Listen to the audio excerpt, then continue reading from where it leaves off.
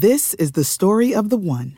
As head of maintenance at a concert hall, he knows the show must always go on. That's why he works behind the scenes, ensuring every light is working, the HVAC is humming, and his facility shines. With Grainger's supplies and solutions for every challenge he faces, plus 24/7 customer support, his venue never misses a beat. Call quickgrainger.com or just stop by. Grainger, for the ones who get it done.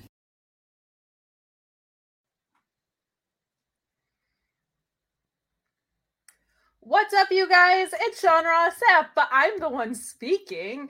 But I am joined by Sean and Alex today. It is June 3rd. We are coming to you live with our AEW Rampage and SmackDown post show brought to you by NordVPN and Blue Chew, as always. It's just Nord. It's just Nord tonight. We ain't got the wiener. You said Nord and someone else when I asked you, so I well, not that. We'll tell you about NordVPN later, though. But I take it back. Sean and I both rocking white t-shirts with little pockets going on. We are twinsies. We're also joined by Alex again because he had some hot takes last time on Smart Mark, and I'm making him defend them here again tonight. But Sean is jumping in to talk about the CM Punk news. Obviously, some huge news. Obviously, as a CM Punk mark, I am also devastated, but there was a little bit of confusion on commentary with whether the title was vacated. We just got some clarity around it. Very glad to have Sean here. So get in your super chats and get in your humper chats and get in those CM Punk ones now, because Sean's not going to be here the whole time. I'm going to watch the flight. I'm going to watch the flight attendant. First off, I want to say good to be on here with you, Alex. Very, very awesome. But guys, get in your super chats, get in your humper chats, and we'll talk about them on the air. But I mean, that's the big story. CM Punk had posted a tweet that he was going to address the AEW Championship and his career on Rampage. And of course, you fear the worst immediately. Alex, what were your thoughts when you saw that tweet? Yeah, so I originally hit up Kate and I was like, this has to be something to do with his injury because he came down pretty hard when he took that misstep off that top rope. So I was just like, this has to do something with his foot. Yeah, so immediately I reached out to people, and I had been told that he went into that match and he wasn't feeling great. Now, I'm not talking about before the match, just by the time he was in the ring. And I was specifically told that spot that you mentioned was one that he was talking about. And somebody said that backstage he was discussing a foot injury of some sort. Now, I don't know the specific injury in question, but I mean, Punk did say he's one wheel down, so to speak. But there was some confusion there. But I reported that I had heard about this foot injury. We didn't know exactly what that meant, but Punk came out. And this is what we'll lead with. And much like the MJF stuff, much like Sasha and Naomi, things like that kind of consume the general interest. This is something that you guys can talk about all throughout the show. But Shot Kid says, so I think tonight's match Jericho needs to be taken off commentary. He wouldn't stop screaming relinquish, which only added to the initial confusion. I posted a tweet based on that. It got 500 retweets before it got cleared up. I'm like, what the hell? But, Kate, as we know now, the title isn't relinquished, but we'll get to it. He comes out and he says, I said I was going to do this until the wheels fell off, and I got some bad news. I'm hurt, but the wheel's not falling off. I'm putting it back on. I'm going to come back here. I'm going to keep wrestling. Kate, I definitely feared, maybe he got to that title and he's hurt, and now he's like, is it worth it type of thing. I'm very happy that's not the case, Kate.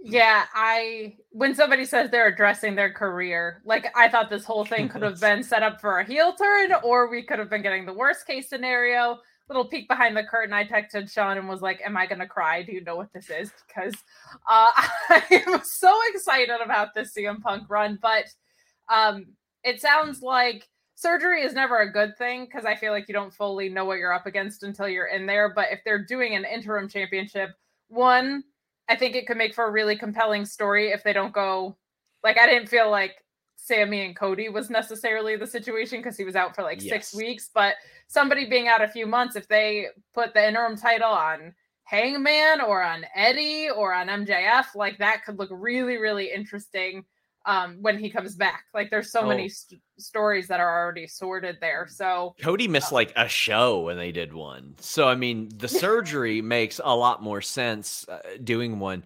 But I mean, in that, Alex, in that promo, Punk said, I wanted to come out here and relinquish the title. Tony Khan said it's just a speed bump. Now, he didn't announce this. It was announced kind of hastily on commentary in the following match.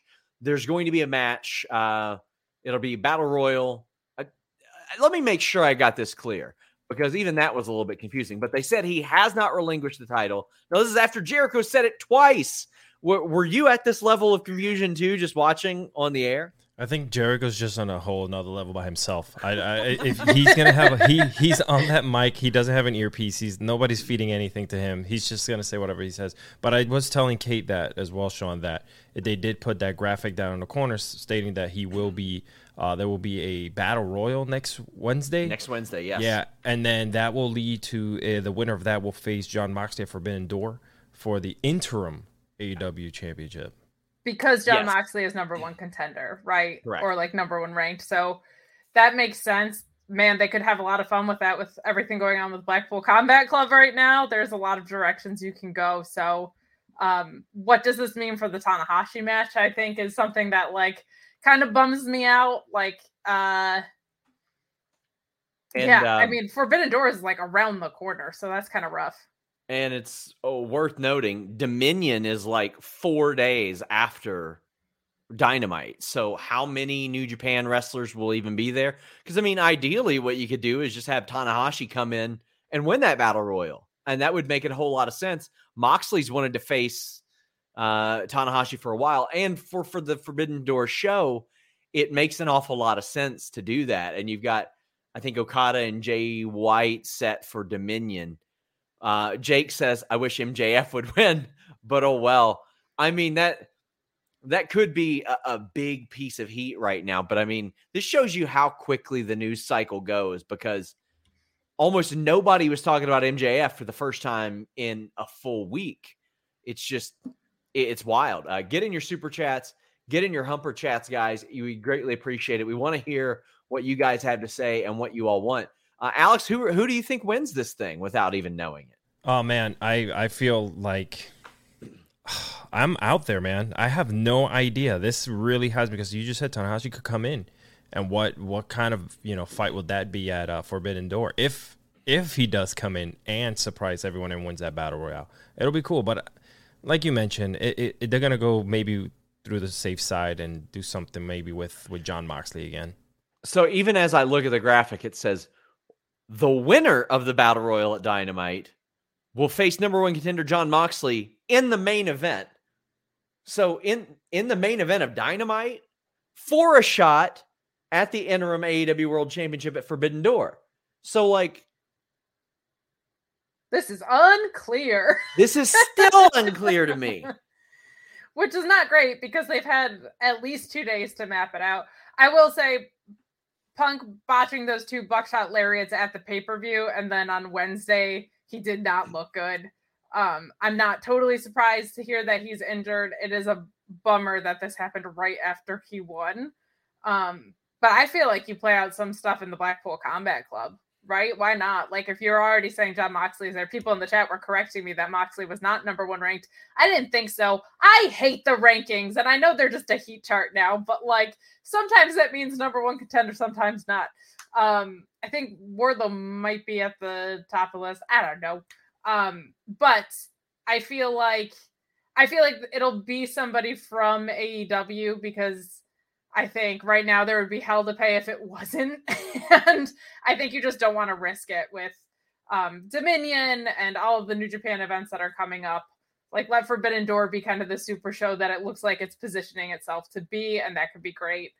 I think it would be really fun to have like Moxley versus Kingston or something along those lines. But Sean, are you trying to figure out what it is? I'm just deleting my tweet. That's what I'm doing, because they didn't make this shit clear. So I'm not even posting. I'm tired of people being confused because of me, because of them. Shot Kid says Battle Royal opens next Wednesday, faces Mox in the main event of the same show.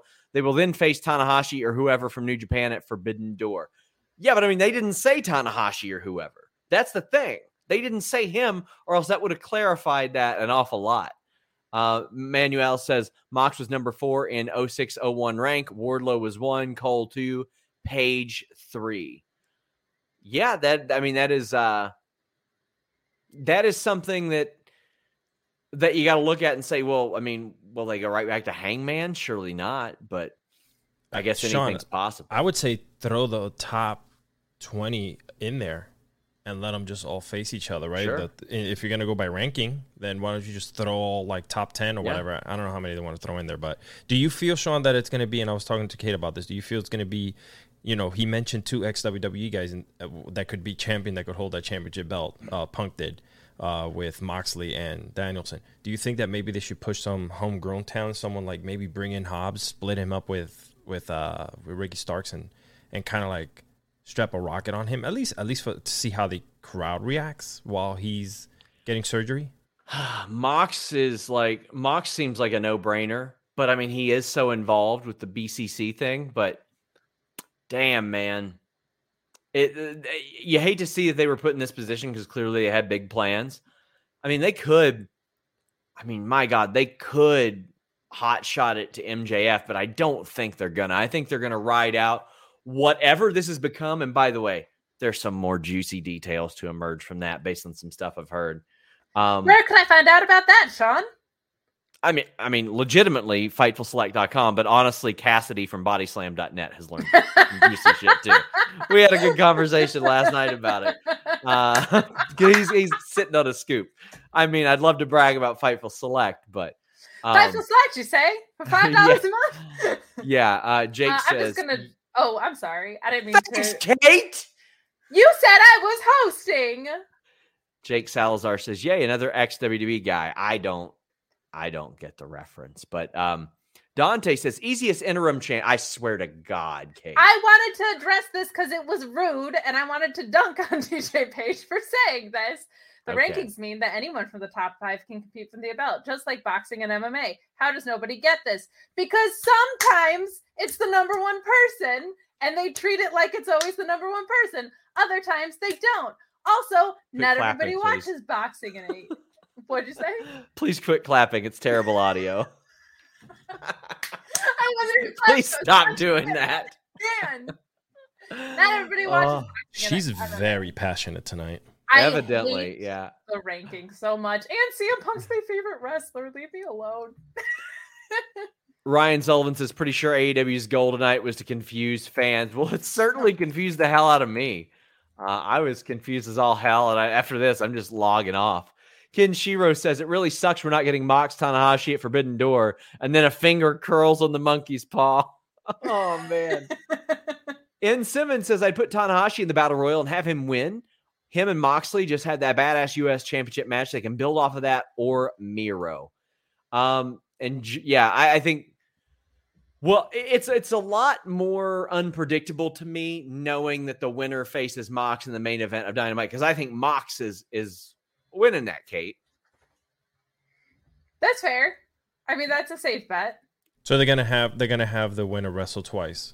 So the advantage automatically goes to the wrestler who's been sitting there for 2 hours chilling in the back. Sure. I mean, I do understand that they're like, okay, well, Mox was the top contender, so he earned that. So I don't mind that as much, but I would like to know, like, maybe they do something at Dominion. They can't do something at Dominion because they've already got the card booked out. But I mean, they could do something at a show and determine a top contender for the AEW title. And I think that'd be a lot of fun. And it would give people an incentive to kind of cross over and check out New Japan World. Bry Harper says, "Mox Kingston for the title. Keep up the good work." I don't know if we're going there. But Ryan clarifies the winner faces Mox on Dynamite to go to Forbidden Door for the title. Padriak says, "Won't happen, but I'd love to see it won by Okada or White at Forbidden Door with Danielson and maybe a few others entering the G1 to get it back. That would rule."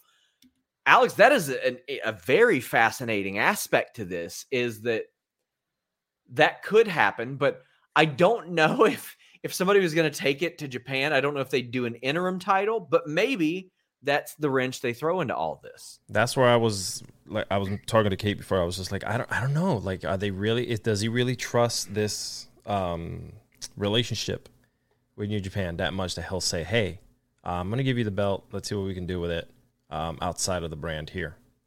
And not for nothing, you have an injured champion. Do you want one that you could also run the possibility of our interim champ has COVID from international travel is still a possibility, though. Can we have 2 interim champions so we have another battle royale so we can have the interim?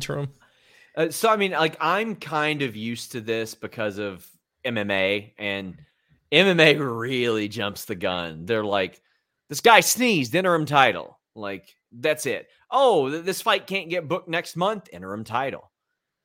Joel Wood said that I just said to hell with it. I'm so confused. Me too, man. I was so confused. And Jake says, now's your chance, coward Tony. Keith Lee. I don't think it's going to be him. Eddie Kingston is an interesting possibility just because you have these seeds of dissension within Blackpool Combat Club and LAX 2.0, right? And you have this great story out there with him and Punk, depending on how long Punk is out. And everybody loves Eddie. Like, you could put an interim title on him.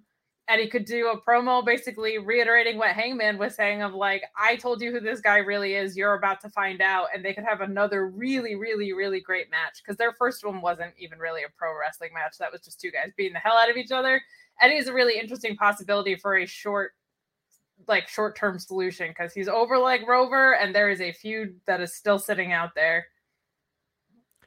Somebody asks if they should hot shot Wardlow.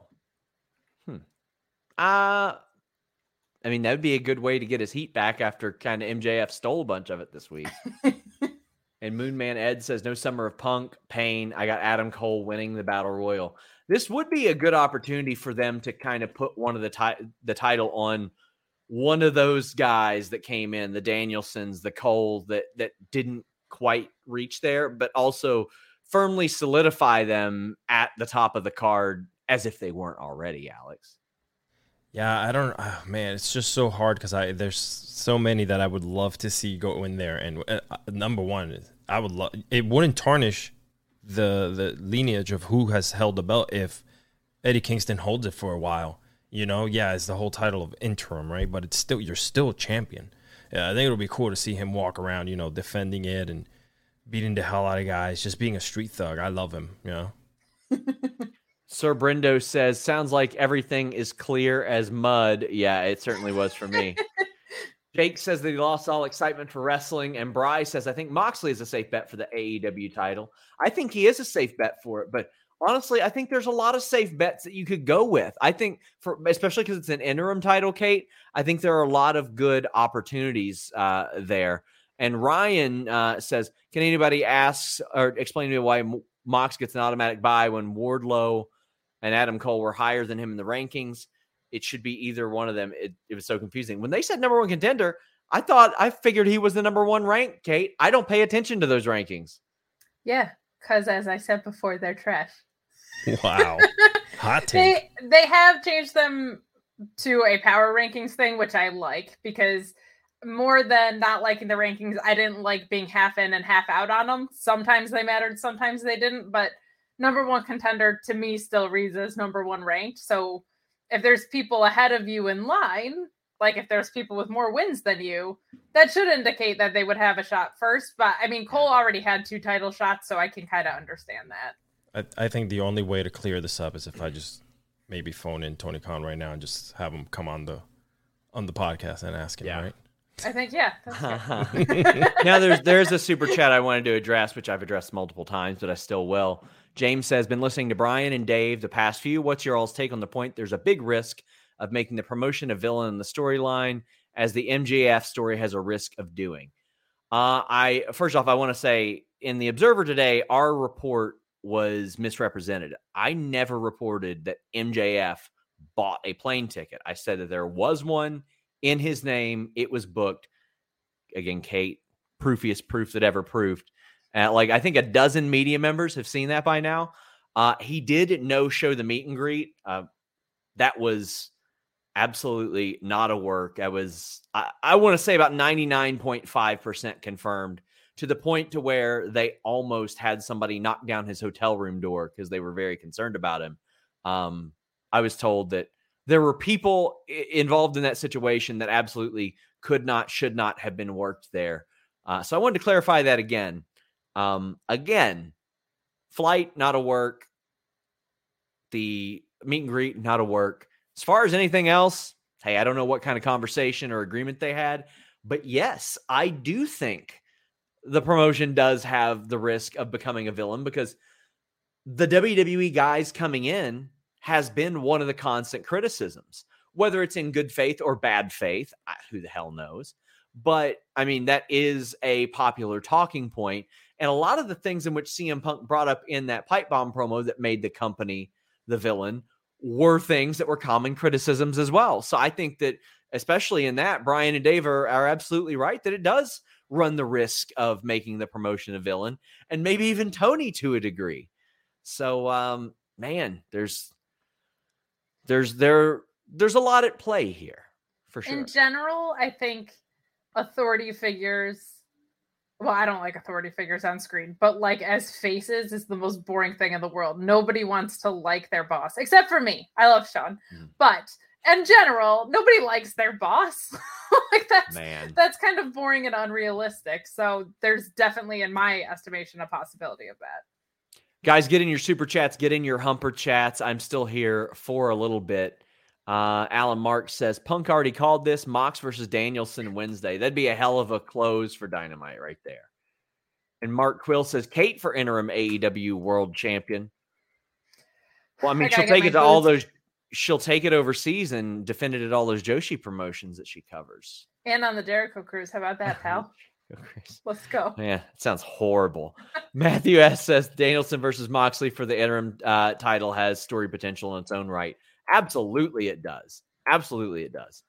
Sawyer says that nobody gets the rankings because AEW never explains it and it's never consistent. Well, I mean, if I've been a part of rankings panels in the past, and let me tell you, they don't make much sense in general, even when you've got it down to like a science. There are some places like fightmatrix.com that have like an actual mathematical formula as well. AEW ain't going to do that. It's scripted pro wrestling.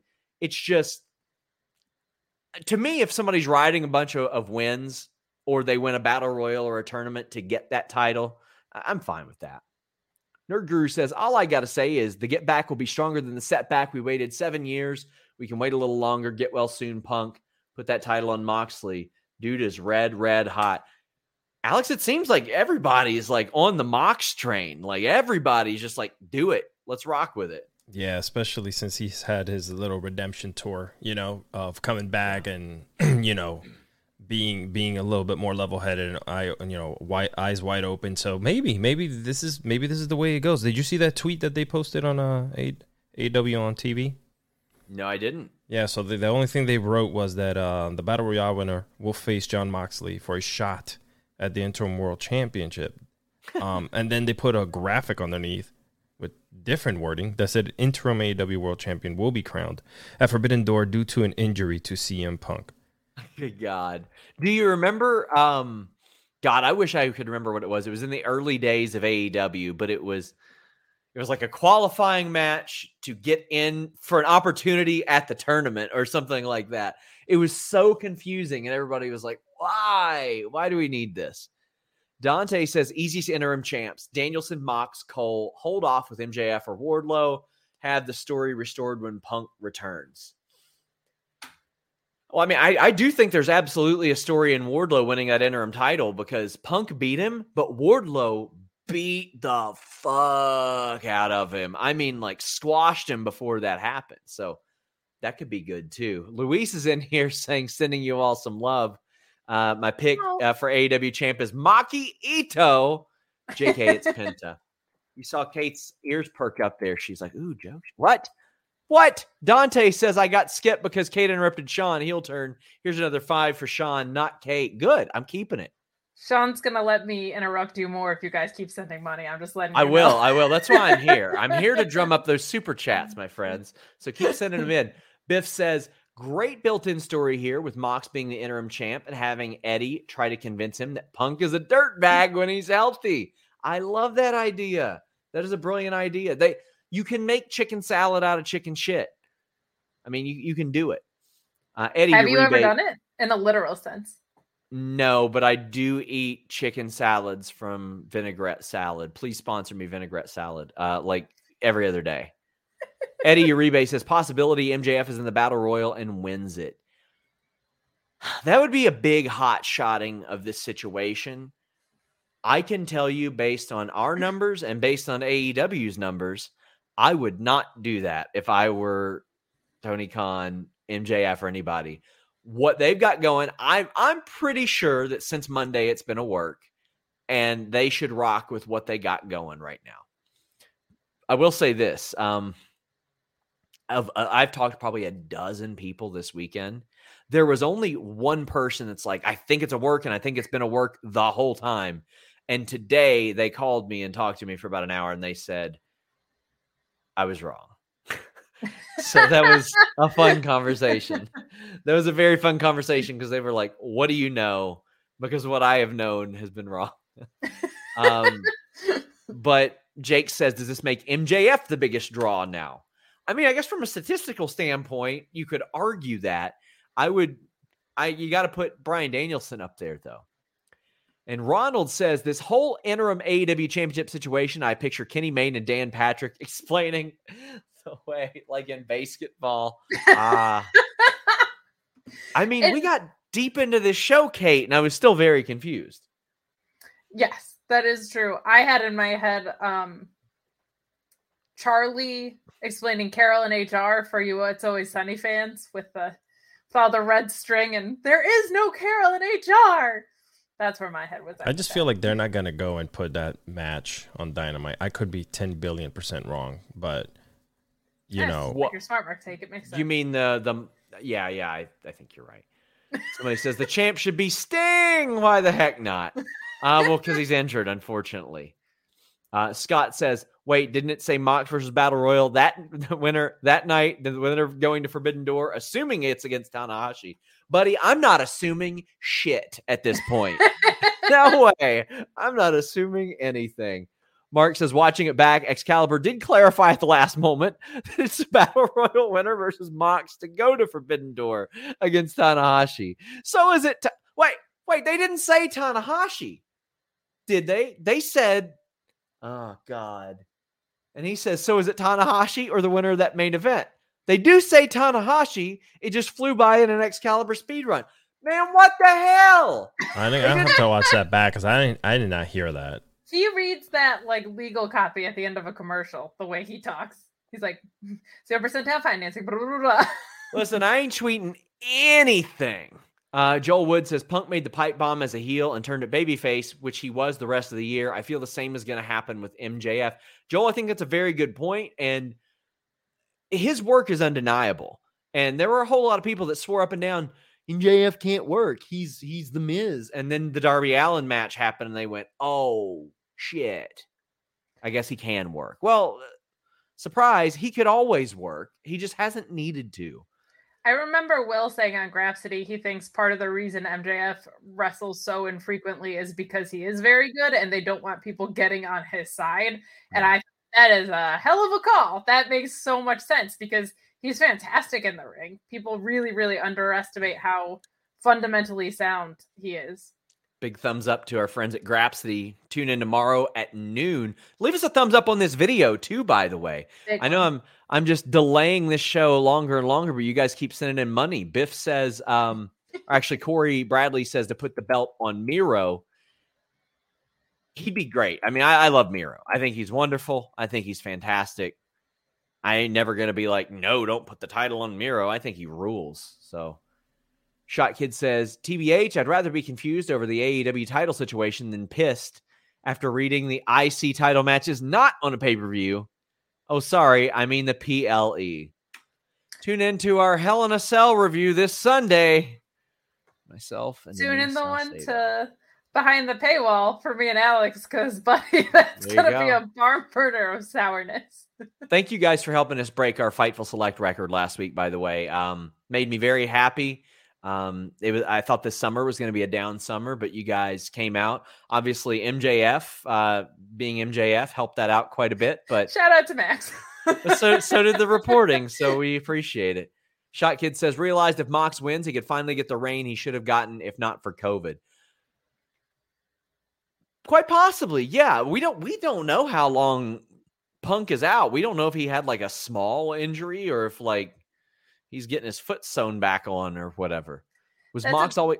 Go ahead. I was just going to say, that's a big part of it to me. Like, if it's like 2 months, I say give it to Eddie Kingston and just have him go calling people out. If it's like 4 months, I don't know if you want to do that. Bry Harper says, was Mox always going to face Punk for the title? That wasn't the plan at Forbidden Door, obviously. James Barra says, I missed the interview you recommended of MJF out of character from a few years ago. Can you repeat it? Yeah, it was Egos Amigos, Ethan Page and Ricky Shane Page, and it's fascinating.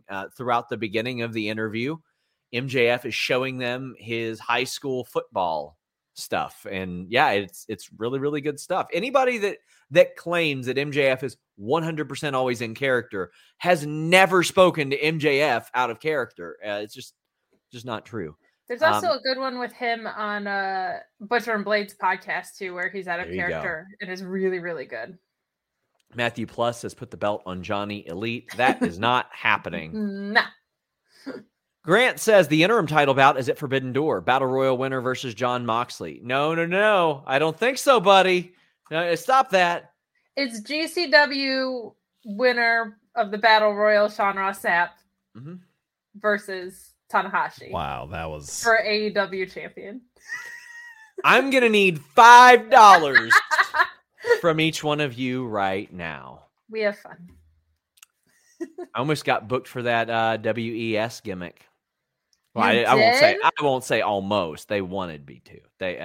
I ain't doing that. Eloquent says the ranking is just a mechanism to make sure contenders are protected and winning matches. Doesn't need to be any more complex than that. I agree. As long as winners are in those rankings and that title shot goes to somebody who either is on a winning streak or, if they win a battle royal that justifies that or stipulates that, I'm cool with it. It's the half in, half out part that used to bug me. It's sometimes it meant that and sometimes it didn't. It drove me crazy. Patches redacted. Oh, sorry. Go ahead. No. I was just going to agree. Just throw them all in the ring, Kate. Just have everyone just come in. Matt says, I know this likely won't happen. It'd be kind of cool to have Tanahashi win the interim title at Forbidden Door since this is an impromptu champion anyway. Would be a good shock and then can still have Punk Tanahashi down the road. I would be completely on board with putting it on a New Japan star. And then we got Marco saying Wardlow's too hot to not capitalize on. Have him clean house in the Battle Royal, beat Mox at Forbidden Door. As fascinating as I find the MJF stuff, mainly because I'm reporting on that shit every day, I feel like Wardlow was like the 9th most talked about thing on Dynamite this week. I feel like that situation really overshadowed and in a lot of ways undermined Wardlow's build. Yeah, I think the first part of that is true. I think you... I'll address that. No, you won't. Anyway. Oh, Kate, can you host the show while I bail all the time? Oh, Kate, can you do the intro at the top of the show? Oh, Kate, can you run everything? And then you kick me off the show. The Forbidden Door has been opened on this show. My word. Matthew Plus is constantly healing on me. He's constantly healing on Tuesday nights. Muted. Padriac says, another option. Forget gender. Put it on Hater. Do you mean Kate? Oh, no, you mean Jamie Hater, not an actual hater. Okay. Patches Redacted says all the confusion is intentional to distract us from the fact that we just got rid of the double belts gimmick with the TNT title. Now we're going to have Sammy become double interim champion. No, come on. There's no way. Don't be rude. Oh, yeah, that's uncalled for. Joe says, could the MJF thing be the groundbreaking story that Cody kept teasing for himself in December before it hit the fan? No, this isn't that. This came together. I first heard about the argument between Tony Khan and MJF on March 28th, and Tony Khan very much tried to downplay it to me. So this was well after. Yeah, seems like a work. He downplayed it to me, made it seem like it wasn't a big deal. All week, buddy. All week I've been telling Sean it's a work. Dash says there's another episode of Egos Amigos with MJF and Ricky Starks. Alley Catch makes an appearance and exposes Max's drunk voicemails to her. Oh, man. Brent says give it to Eddie because Punk would have to tear the title from Kingston's cold, dead hands. That'd be great story as well. Great story. Bry Harper says Mox AEW World Title, Danielson TNT title. Wouldn't hate that either. Ryoga, wasn't Mox ranked number 4 while Wardlow was at number 1? I can't make sense of it, my friend. I can't even make sense of the match announcement. Salt says Hangman has a match on Wednesday with Finley. It would seem like unless he's wrestling 3 matches, he won't be the number 1 contender. If I were him, I would get in that battle royal anyway. That's what I'm saying. Just show up. And then he can do his match right after and beat the living shit out of Finley. Sorry, David. Dr. Six Fingers says that Kate doesn't like rankings. She doesn't like authority figures. Only chaos will appease her. I hope don't you actually like face authority figures. They're boring. Tumble Kate, Valley. What pay-per-view's coming up in the fall, Kate? You didn't remember either, so I don't want to hear it. You know what? I invite you on. Wow. Hey, I gotta get through these super chats. I've already been here almost 40 minutes, and you all haven't even covered anything besides this. Oh, I know. Connor says, Winter versus Kenny, Forbidden Door. Doubt it. Kenny ain't ready, I don't think. Diney, Despair Shiny Rapidash says, should do Battle Royal Wednesday, interim title match Friday. Tanahashi, now, I think you should do the Battle Royal Wednesday. Maybe you can do the top contender match on Rampage or the following week, and then do Tanahashi at Forbidden Door. Stretch it out. Thanks. Eric Davis, hopefully the former Red center fielder, says put the title on Red Death. All the good should be with Yas. Mark Quill says, my all elite brain hurts trying to parse through the interim title business, though I much prefer this to watching SmackDown. At least you're exercising your brain a little bit. Jake says prayers for Brian Pillman Jr. There's a passing in his family, sending love. Grant says, saw this Battle Royal winner faces Mox in the main event of Dynamite winner, presumably. That's the thing, Grant. Presumably. We can't presume anything. Because you know what I presumed? That the title was relinquished. You know what I presumed? That all this other shit was going down. I don't know yet. Ryan says, it's ironic that the 2 guys Punk mentioned as guys he thought would make good AEW champions are 2 former WWE stars. Alex, I don't think that's an accident. I think that's a part of the work.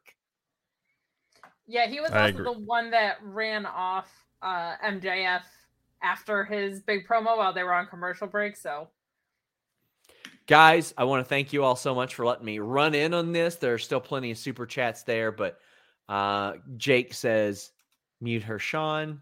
I'm not going to do that. I would never do that to Kate. Wow. But I will unmute myself and say that no matter where the title goes, it will be able to access all of its favorite shows, all of its favorite movies with NordVPN.com/Fightful, the fastest VPN in the world. Change your virtual location with just one click. Like, I don't know, like maybe if you're having trouble accessing some streaming services, you could change it to Lithuania. That's not an outright hint or anything on how you could pay less for pay-per-views with NordVPN.com/Fightful. I'd never give you that type of tip right here.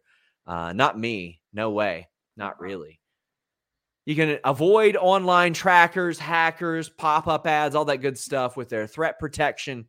And it works on all your devices, phone, tablet, desktop, PC, router, all that good stuff. You get a great deal, plus an additional month free and a 30-day money-back guarantee with NordVPN.com/Fightful. I use this every day of my life, especially when I'm trying to avoid messages from Kate. And I'm like, sorry, I'm in Abu Dhabi right now. It's not true. You just no-sell my hilarious jokes about everything being work.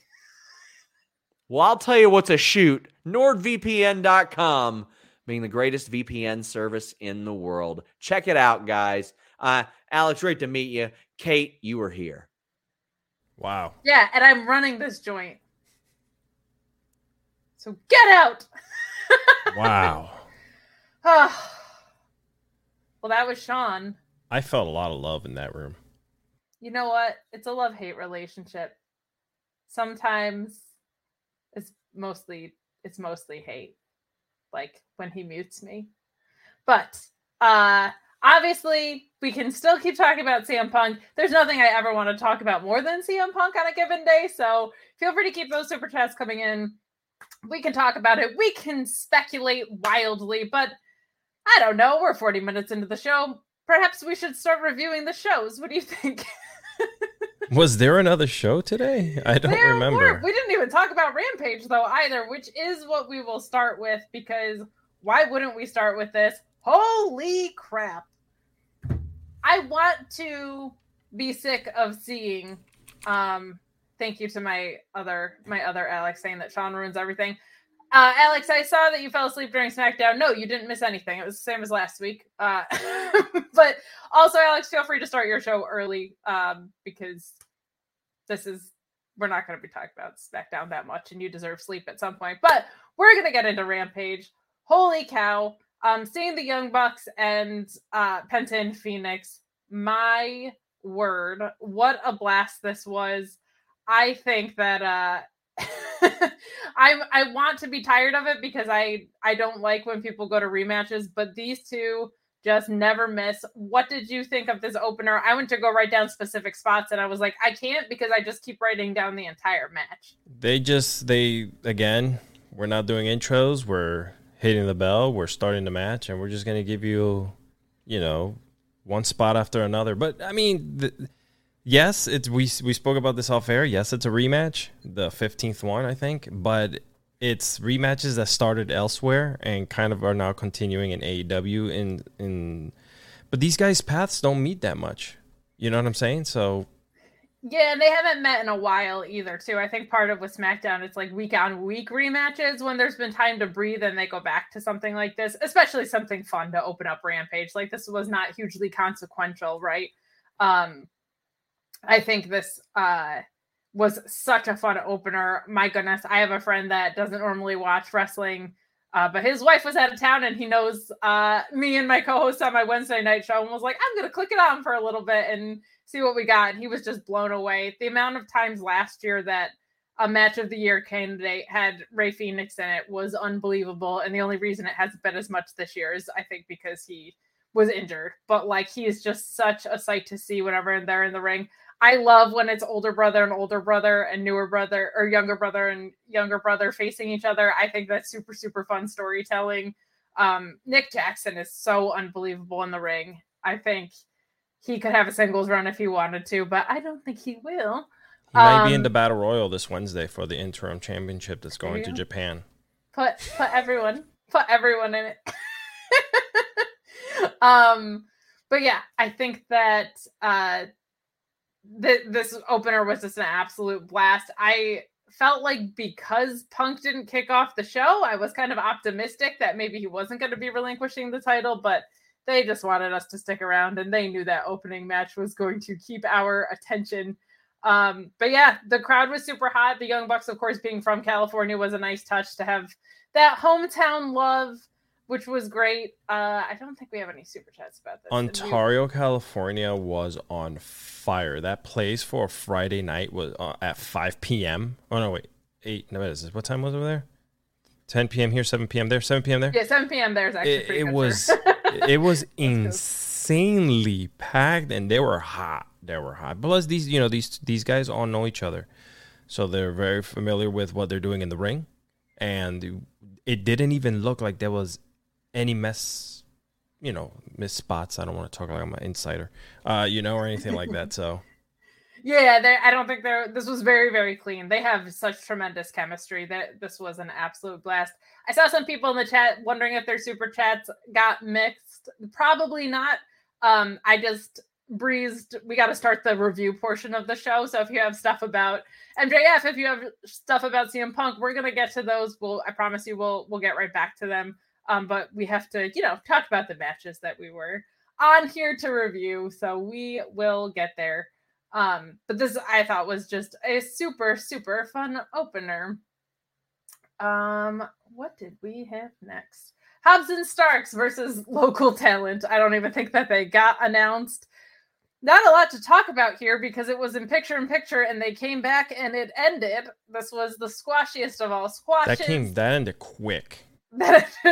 Even for a squash, that ended remarkably fast. I think their entrance was longer and they don't have a Roman Reigns length entrance. They have a very kind of typical entrance, and this, I think, went to picture, came back, and then the pin happened, literally. So I don't have a ton to say, except that I like that they're continuing this with Hobbs and Starks. I think Ricky Starks is super underrated and an absolute star. I think he should drop that FTW belt and get his hands on the TNT title picture at some point. I think he's drastically underrated. He's my breakout star of this year. I think people are starting to get an idea of how special he is. But we got a super chat that just came in about Lucha Brothers versus the Young Bucks, saying this seems to be leading to the Bucks getting a title shot, but both of these teams took L's at the pay-per-view. The match was nuts, but I want a reason that makes sense. It happens. I could see the Young Bucks being a transitional champion for a couple of reasons. One, if they want it to go to the Hardys, that could be a fun way to get it there. If they wanted to run that back and move it along for this Hardys run, that could be super fun. I also think, I mean, my hope is that Proud and Powerful are going to get their hands on the titles at some point soon. It feels like they're very far away from them right now, but I feel like I want them to be the next tag team with like a really long reign or like a decent reign. I don't know if the Hardys need them. If they get it, I think it should be fairly short. But I could see the Young Bucks being transitional in a way that could be really fun. And who knows? They could also turn around and give it to Red Dragon. Like, we could be working the Super Elite angle too. So it's possible. I don't think they need it, but I definitely think it's a possibility. We've got Biff chiming in saying, let's turn the Young Bucks versus Lucha Bros into the Eternity feud that is the New Day versus the Usos. Right before we went on here, I was comparing both of these situations because I was so sick of the New Day and the Usos, and then the bell would ring. And they were telling different stories. They were telling incredible stories. The New Day was just constantly surprising me with something new, and they have incredible chemistry with the Usos. Not to take anything away from the Usos at all. They're absolute workhorses and fantastic in the ring, but I feel like every time they got in there, the New Day was coming up with some creative way to tell a story and invent new offense, especially Xavier Wood in this last round of rematches that they had. But the problem with that is they were rematched week over week over week over week over week on each other. I feel like this was like they faced each other a lot in a short amount of time. They had a huge breather, and then they were like, you know what? Let's just go put on an incredible match to open up Rampage, which is a very fun thing to do. Moving along, we get the baddies and Stokely Hathaway. Smart Mark does not seem to be in the picture, much to your dismay, I know. We get a quick promo here from Stokely Hathaway saying that they were bringing California love in the form of an ass whooping. So I always thought that was more of an East Coast thing, but I guess that's how they roll in California too. Comes down with the baddies. We get Athena versus Kiera Hogan. I thought this match was fantastic. This was a really, really strong first showing for Athena. Very, very tired of the women being in the picture-in-picture to a cutaway to a full commercial slot. It happens all the time. It's so frustrating. But I thought this match was great. I loved that like swan dive cutter that she has. I think it's called the O-face. I did not know that until tonight. But I thought this was great. Having the baddies at ringside with Stokely, I thought was really, really fun. And I'll also say this. If Stokely doesn't learn their TikTok dances, I'm going to be mad. I'm going to be really upset. I think Kiera Hogan is constantly doing them, sometimes with Jade in there. Her and Red Velvet are always putting it out there. If he's not doing like the Lizzo dance stuff, like just a huge wasted opportunity. So Stokely's got to get on that. Other than that, I thought this was a great debut for Athena. It was also really nice to see Kiera Hogan on television. She's a fantastic wrestler, and she's been kind of tucked away, not really on television. I think on YouTube shows sometimes, but this was really, really fun. And this is an advantage of having a women's stable, right? It makes sense for Athena not to immediately face Jade. You can let the new managerial situation in, or publicist situation, as it were. I think that might come into play a little bit. But I think this was a really, really strong first showing for Athena. And the crowd also seemed to be really into Athena too, which was very nice to see. Yeah, it was good to see Kiera Hogan in there. She is phenomenal, and it was a very clean match. I would not say that much about a Red Velvet. She sometimes seems to be like a little lost. I don't know. Every time I see her, there's always like some type of confusion that she might have in the ring. But I guess, that's why she's been a lot more in dark and whatnot. But, yeah. She's been a little inconsistent in ring, I would say. Like when she looks good, she looks great. And then when she looks bad, I'm like, oh my God. It's exposed. You looked like you were going to die in that spot or whatever. I think some of that is opponent dependent, which happens. But she's still young and still learning. And I think you're right that she was on TV a little bit less to probably help her grow along. I will forever be this person. Sunny Kiss for baddies. Let's go. I know they addressed it in the press scrum, but you know what? It's Pride Month. Get Sunny Kiss in the baddies. I'm all for it. Who's a bigger baddie than Sunny Kiss? Sunny Kiss is one of the originals from the original AEW when it first started. That's still there and doing his thing, Yeah, absolutely. I think there's no bigger baddie in the world than Sunny Kiss, and I think it would be a fantastic addition. But a reminder to get in those super chats and humper chats. We are going to come around and revisit your CM Punk ones, your MJF ones that are a little off topic. But we are going to keep rolling down the barrel of the show since we had a bit of a 40-minute delay in getting started doing that. As long as they don't have anything to do with Smart Mark, bring all the love of the super chats, my friends. Send in your support for Smart Mark because Alex is rude. I'll say this though. We did speak Stokely Hathaway into existence last Friday. So I think that is a better fit. I think Smart Mark has a lot of really great work to do, but like Stokely and the baddies and Miro, but let's continue on. Fair enough. We move on to this really, really, I thought, fun House of Black promo. Brent Lockman sending in a super chat that said, this House of Black thing is going to do so much for Julia. It's not even funny. Her confidence is starting to come through. Yes, I think that she was really good in the role that she was playing, but the role she was playing was a little bit two-dimensional. This is such an interesting and complete contrast to what she was doing. She's super new to being in the ring, so this is a very, very fun way to break her in. I thought this was great, and I thought she knocked it out of the park. What did you think? Yeah, I think that this was exactly what she needed. That whole gimmick that she had before, it was fun. It was cool to have. But this, pairing her with these guys, Brody, and freaking Aleister Black, who is insane at what he does, she's going to be able to learn so much. And Buddy Matthews Buddy Matthews is crazy. We've seen what he can do in the ring. What she's going to be able to pick up from these guys and, bring into her character is going to be, just get ready. The rest of the year is going to look very, very optimistic and great for her. I think so, too. And Malachi is such a fantastic asset to the company because he's so great in the ring and with the character stuff. I feel like oftentimes you lean heavily one way or the other. He's kind of the only person that I've seen in like an otherworldly character in a really long time that's could just exist as a badass in the ring without that character. He just chooses to do this, and he's really, really, really, really good at that side of things too. So I loved this. I thought it was great. And we are steamrolling through Rampage. We're gonna make it. We are already at the main event with Dante Martin versus Scorpio Sky. Mark chiming in with the super chat saying, "While we're here, any word on if Scorpio Sky is injured? His pain looked real and more than selling. Looks like he rolled his ankle catching Dante. If so, that could mean that both men's singles titles have a bad wheel, obviously overshadowed by what happened with Punk." I left that segment out because we're going to loop back around to it. We're going to do a battle royale for the TNT title. Just everybody's going to compete for both titles. That's what's going to happen. I actually think that Scorpio was selling. He's just very, very good at that. He looked good. He looked fine at the end there when he was jumping out the ring.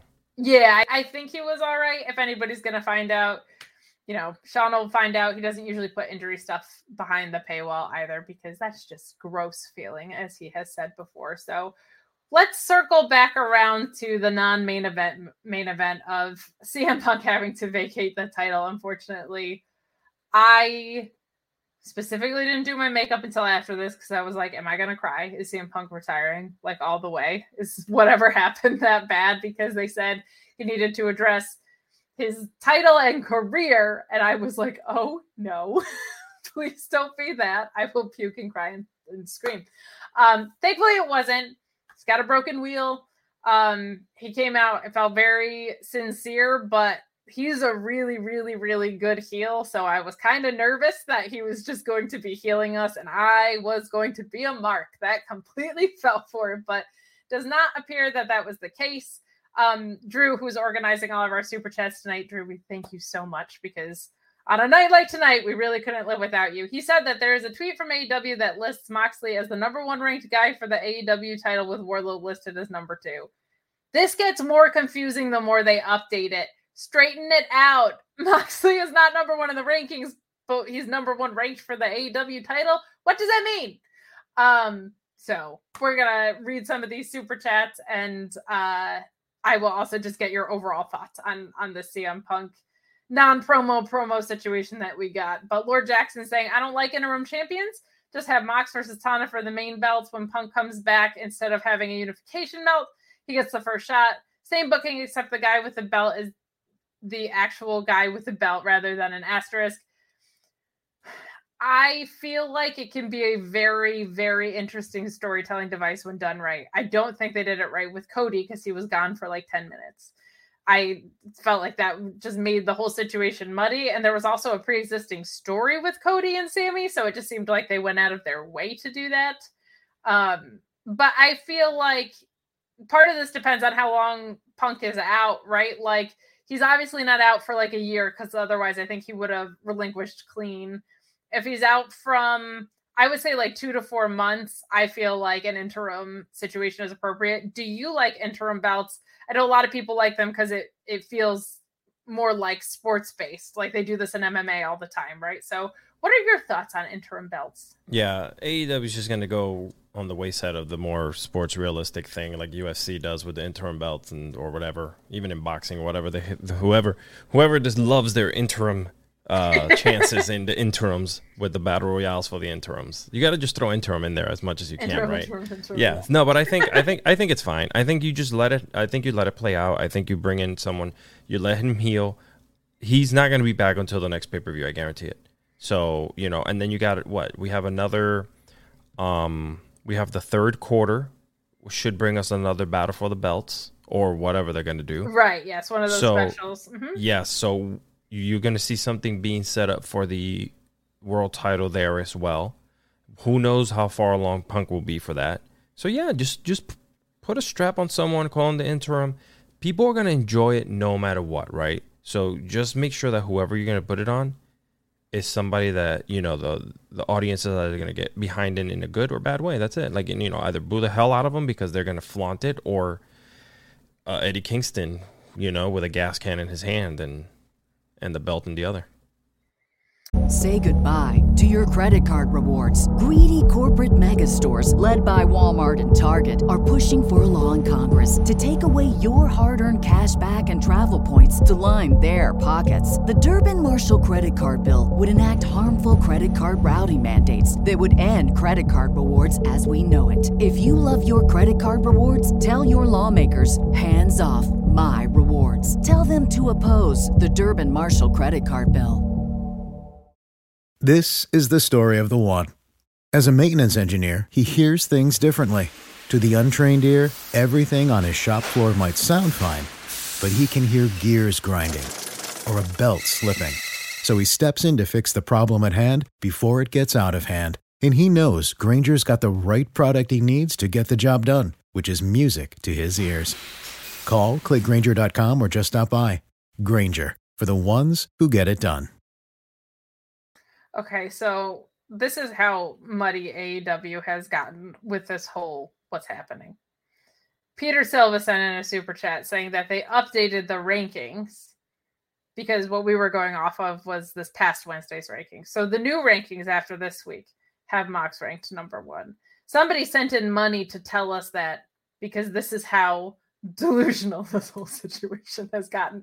Thank you, Peter Silva, for doing that. That was very kind of you. I'm sorry that you had to aid us in our sorting out of the situation. Well, like in sports and everything that happens after games, points, everything has to be. Yeah. So obviously we had Wednesday night, we had tonight. There you we go. Continue to move. Yeah. And I mean, some people will criticize the YouTube shows as like, oh, that's just where people go to pad their records. It's kind of like, well, yeah, like who cares if that's all that they're doing there? They're giving like indie talent some exposure, and they're going to pad their records, and they're going to work out new characters, and they're developing stars. They're giving you a different. They're giving you a different take of like WWE has their way, and they have AEW has their own. Yeah, enjoy it. It's there for you to watch. Agreed. We got Nick Campbell saying rankings come out before Dynamite. After 2 shows, rankings will change almost immediately. Sort of makes them pointless. Mox for Forbidden Door. Yeah, everybody's on the Mox train. I think there were a lot of people that thought he would be your first 2-time champion, and that's fair. I think a beauty in someone like Mox is almost similar to how I feel about Eddie, where to go from heel to face, he doesn't have to do a whole hell of a lot, right? Like, he's still the same guy. You're just switching his perspective and who he's facing a little bit. So that makes him being transitional very, very easy in my estimation. We got Matt chiming in saying, give me Eddie, Gas, and Cannon, one hand title and the other. I mean, he did try to set Bryan Danielson and Chris Jericho on fire at the pay-per-view. My goodness. The way he came out, like, covered in blood, looking like a zombie. Eddie Kingston, one of those guys who can do no wrong, partner. My man. I think you'll let it happen. I love Eddie Kingston. I think that's a really fun solution if it's, I kind of already said this, but like a 2-month Eddie Kingston title run could be very, very fun. The Perfecto Play saying, there are no long answers, but my top 10 are Eddie, Pac, Miro, Brian, Mox, Malachi, Adam Cole, Darby. This said Hanger. I think you're saying Hager. Keith Lee. A fun story can be told. Hashtag FTF. FTF indeed. Miro just came back. I feel like he would be really fun, but they might have already had plans for him. It's kind of fun. You can throw a lot of people into this. Samoa Joe, you could very easily throw into this. You could throw it back at Hangman. Like, put me some hook in that battle royale. Oh my goodness. Yeah, there's a lot you can do. It's just a matter of who's going to come out on top. I don't know if they have that answer, but we're going to find out. This is the great... Ooh, I'm sorry. Go ahead. No, go ahead. I said this is the great thing about having a show, WWE or them, who could just, have an eraser and fill in whoever and whomever. Yeah, I heard someone say that there's definitely a top of the card in AEW, but there's not really like a mid card, which I thought was really well said. Like, it's not like there's a ton of people who feel significantly less important than the people at the top of the card. It's just who happens to be near the title picture and who doesn't. And that feels very true. We'll see what they choose to do. They could give it to someone that they feel is reliable. They could give it to Tanahashi. They could make a new star out of it. It's just a matter of what direction they want to lean in. But we got Moonman Ed saying, since Tanahashi is getting pushed aside because of the CM Punk injury, do you think New Japan will be careful on the stars it sends for the show? It doesn't sound like Tanahashi's getting pushed aside, so that's good. And I don't think that, like, we're getting Hangman and Okada. I know Danielson really wanted Zack Sabre Jr.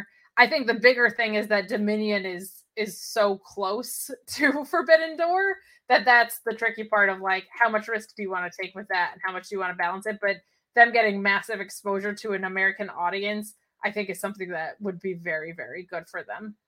What are your thoughts? Yeah, it was. I mean, it would be cool to kind of just, this is the great thing about what they're doing there. They're allowed to be free and open. So you could put the belt on whomever, right? From New Japan. Walk into Dominion with the AEW belt on. Kenny Omega did it. He walked right into AEW with every single world championship outside of WWE. Okay, so wrestling with vertigo and like no physical body and still putting on incredible matches with like 100 titles. What what a legend in this business. We got Brett Lockman chiming in with one of the funniest super chats we've ever gotten, saying this is all just a conspiracy to keep Vacant from claiming another title. They must be stopped. You know what? You're right. You're right. All right, we've got a couple of more general chats, and then we will switch to SmackDown, which I know you're all just raring to talk about. We got the Nerd Guru chiming in saying Eddie could win the title, and based on the seriousness of the surgery, Punk should, at Arthur Ashe, turn heel to win the unification match. Oh, buddy, that would be absolutely bonkers.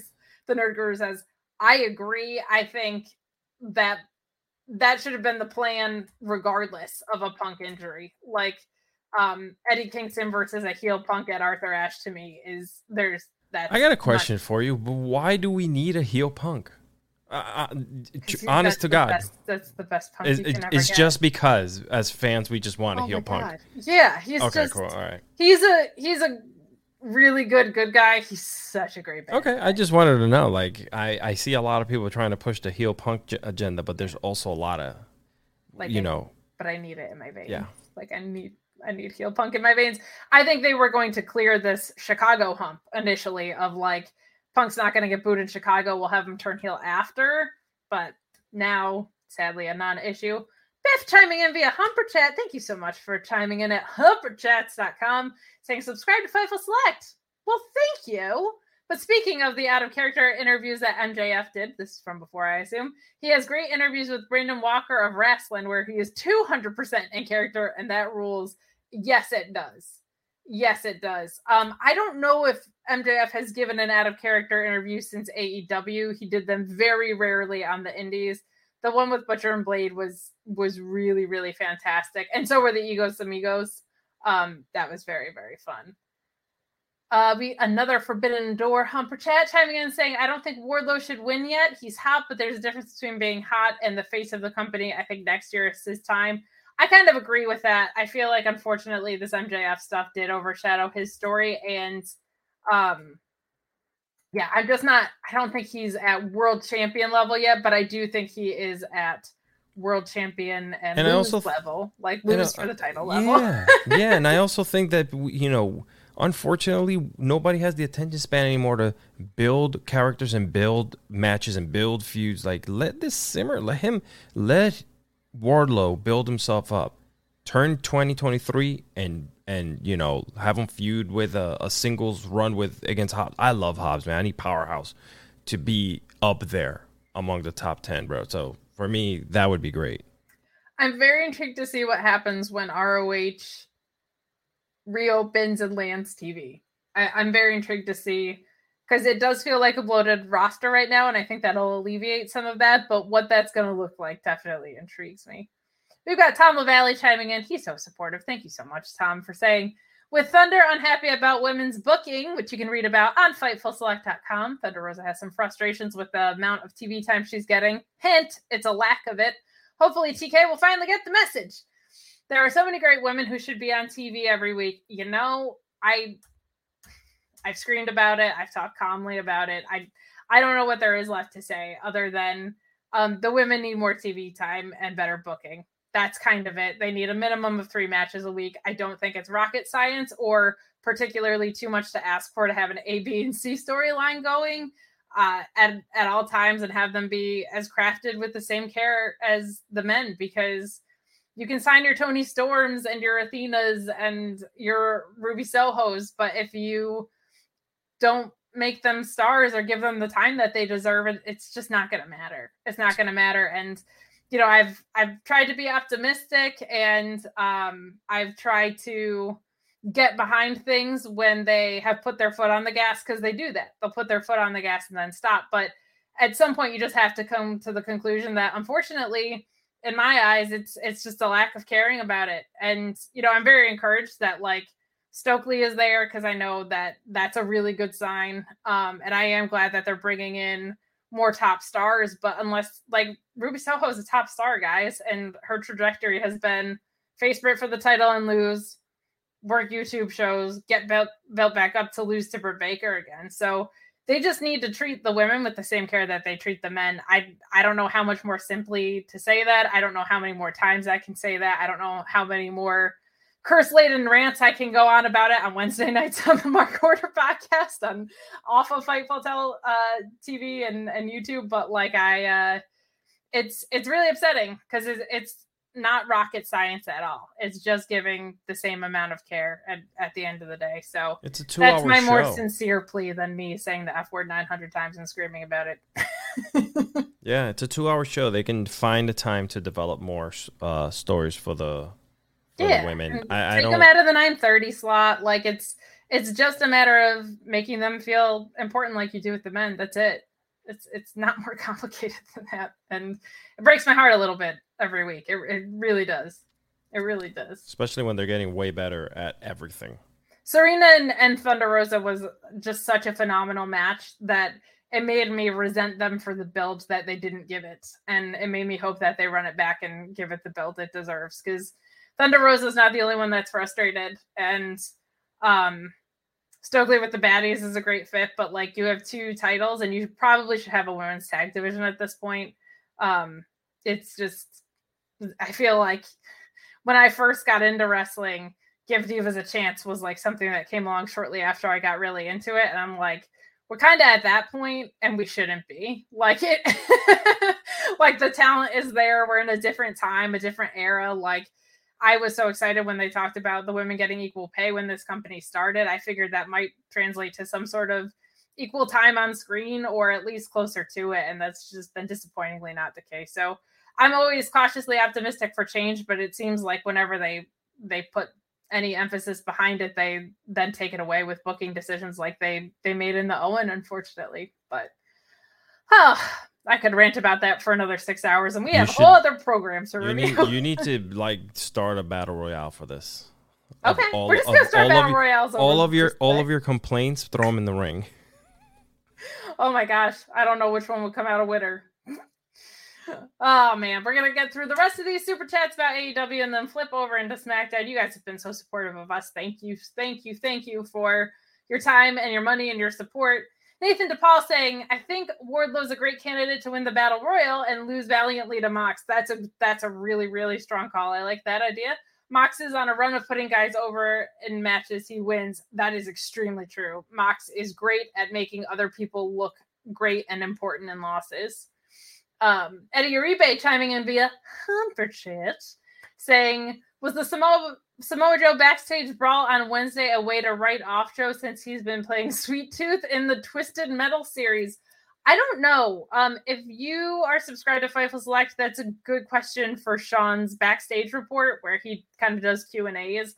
I'm not totally sure about that, but I would think not, because I feel like they're just starting to get the storyline going with Satnam Singh and all that. Like, I don't think you have Satnam Singh kind of debut to not pay that off really soon. But it's definitely a possibility. The crazier things have happened. Tom Valley saying 61-year-old Sting injured is fine. 16-year-old Nick Wayne. I don't know what the rest of that super chat was. I don't know what that is.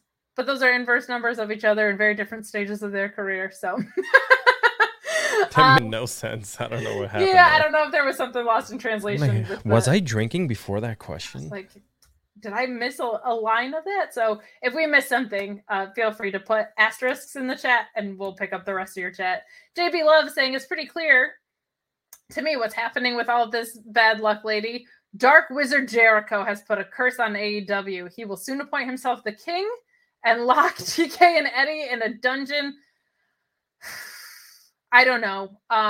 If anybody's cursing people around here, I think it's clearly Danhausen. Maybe we need Wizard Jericho versus Danhausen.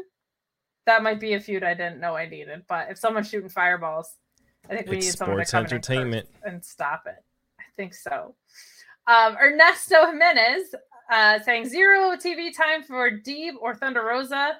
After Double or Nothing Master Wrestling, AEW spit on the women's division face this week. Shameful. Thunder Rosa was sick. And that's why she was off of both Wednesday and Friday. There's more details about it on Fightful Select. But they aren't getting enough TV time. And you're right about Deeb. Like, if they're not going to run that back, I can understand because they're probably trying something else for her to do. But yeah, I mean, no acknowledgement of it is disappointing. It just continues to be what it is. I already cried about CM Punk a little bit earlier. I can't go crying about the women's division too. That'll just be an ugly day. Jake Salazar saying, I want Kenny back. Darn it, I do too, but he's got a long road of recovery ahead of him. He had gotten his surgeries and then traveled a little bit because he was excited to be backstage. And then he was like, LOL, I can't travel. It turns out I am not healed or ready to do that. So I think he's got a while to go before he's wrestling again. We got Derek Gordon chiming in saying, if Hangman wasn't already in the match, I would have done Mox versus Jericho versus Hangman for a shot at the title. 3 former AEW champions. I did think about that. That's a fun way to go about it. Like, an interim champion is someone that was a champion before. But I don't know. I think a lot of it kind of depends on how long Punk is going to be out. And I don't even know if they know that yet, right? Like, that might be something they figure out after he's had the surgery. So we will see. We have a couple of random super chats because you guys rule. Kate William Regal is the GOAT authority figure. That is actually true. I love William Regal. I thought he was the best at making sense of things in NXT. I absolutely can see that. I am a huge William Regal mark. I love that guy. Patches Redacted saying, bottom right corner of Kate's screen is all I can focus on at this point. Buster is the true draw. Buster is the true draw. He took some selfies by himself today. My phone was unlocked. And I was taking a nap because I had a headache, and he took pictures of himself. They're on my Instagram at Katestagrams if you want to go check them out. That's how I promoted the show today because I forgot to make my graphic. We got Mr. Burden saying, first time super chat. Thank you so much for your super chat. We appreciate it. Just want to show some love to Fightful. Kate, you're amazing. You're amazing. Bangs and all. Thank you. Alex, so glad you're back on the show. We need you on more recaps. Look, he came in with the heat last week. We had to have him back on because the heel had to get his comeuppance about Smart Mark Sterling, but I don't even think we're going to. I was thinking that right after the whole Forbidden Door, the winner gets Smart Mark as their manager. I mean, what better way, right? I am hoping that because Stokely is a publicist and not a manager, and Smart Mark is like a manager but kind of agent, that kind of leaves room for some really, really, really fun mic work. Like, I have a lot of faith in Stokely Hathaway because he did such a great job with everything in NXT that he was doing in Diamond Mine. And I know he'll be at least one male in the company that gives a crap about the women's division. I know that much. That is something I'm putting faith in. So, well, I guess we gotta switch into SmackDown talk. And let me tell you, I don't know how we're going to get through the 0 super chats that there are about SmackDown. There are 0 super chats. How do I buy my own super chat? Hold on. I don't know if we've had times where there was like 1 or 2. I don't know if there's ever been a time there is 0, but this deserved 0. Listen, WWE is doing there's a lot of great things that they can put out there, and a lot of they have really freaking good superstars, but I don't know what is. Hey, Curtis Axel showed up. I saw that last week, right? that was cool. Came out. It's just they don't care about the stories that they're telling. It's all just so much of this is just a rerun after rerun after rerun. We get Drew McIntyre and New Day versus the Brawling Brutes to start the show, which is something we saw last week. We've seen some iteration of the New Day and the Brawling Brutes like 87 times. This was a good match. It's never going to be a bad match when these guys are in that. I don't know how many times I can say that week over week. I will say Drew gave a really, really nice shout out to Big E. I thought that was really fun. There was some silly stuff with him saying that he was calling himself Big D and a series of sexual innuendos that followed, which New Day, when they do it really, really well. So I thought that was very, very fun. But the match was great. I just don't have a lot to say about it because we literally saw it last week and it doesn't seem like it's going anywhere because we already know that we're going to get Drew McIntyre versus Roman at Clash at the Castle, the Clashel, as my other Alex calls it. of course, this was a great match. Look who was in it. Xavier Woods has really, really broken out, and not that he was not great before this, but like I would say basically this King of the Ring run to now, he's just been putting on some of the more creative offense that we've seen in a really, really long time. He's been fantastic. Kofi's always great. The Brawling Brutes are great. This ended with Butch putting Xavier away on the bitter end. Who could possibly care? Do you? There is zero. I mean, at this point, it's all entertainment. It's all, let's put these guys in the ring. They have a great match. People are going to have fun while you're there watching it live. I honestly feel, and I've said this publicly to many people around me, I think that Drew McIntyre is boring, and he's great in the ring. I will not take that away from him because he's a physical specimen who can really move in there and do things that I will never be able to. But the whole character and where it's going, and there are no storylines and no storytelling, it's very boring. So great match, great physicality. They're very fun in the ring. But outside of that, why would I sit there and watch those 15 to 20 minutes? Which I did. Yeah. Why do we keep reading super chats from Matthew Plus when all he does is heal on me? Because he keeps giving us money. So thank you. SmackDown sucks, but so do Katie's Bangs. Well, I don't know about Katie's Bangs because my name ain't Katie. My full name is Kate because my parents were like, we're going to call her Kate. Why would we name her Kathleen or Catherine or Caitlin or any of that other crap? So talk about Katie's Bangs all you want because you're not referring to me, pal. Matthew Plus is green like money. Easy. All right. We don't celebrate Matthew Plus around here. You subscription service sounding wannabe son of a. We got a super chat coming in saying, you're all the best. It's Burn One, by the way. Well, thank you for correcting me. Sorry that you spent $20 to tell us that, but I appreciate you. I'm sorry. Well, I'll say it right. Thank you, Burn One. I appreciate you. It was really fun having Alex these past 2 weeks. We have fun. You caught me because for 2 seconds I said, crap, my internet went out. Sean does it all the time. God, Matthew Plus chiming in again saying it's unfortunate that Alex is wearing a baseball cap because that'd be a great way to cover up Kate's broke ass bangs. My bangs rule. They have made us like probably $20 on this show tonight. So, in the words of Winston Churchill, you can suck it. It's not a wrestling. She bangs. Thank you. No. God. Thank you. JW Pringle, a nice one, chiming in saying, last day of vacation for me. Enjoy your last day of vacation. I'm sorry you have to get back to real life. Just dropping by the show to show some love. Fightful Faithful and SGS for life. Get well, Punk. Maddie Minus is still a scotch. Okay, do you know what it means to be a scotch? Did we talk about this already? No. Do you know what a scotch is? No, this was never explained to me. I was here once, and then I was told I was never coming back again. And then you came back a week later. And then, yeah. A scotch is like a brat, and I thought everybody grew up with this word, but maybe just because I was a brat when I was a kid that I got called a scotch on a frequent basis. But I've heard it's Italian, I've heard it's Jewish, but a scotch just means a brat, and I called someone a scotch, and they were like, "What the hell are you talking about?" It sounds Jewish, like it has that act that like like scotch. Yeah, but I heard a lot of Italian households using it too.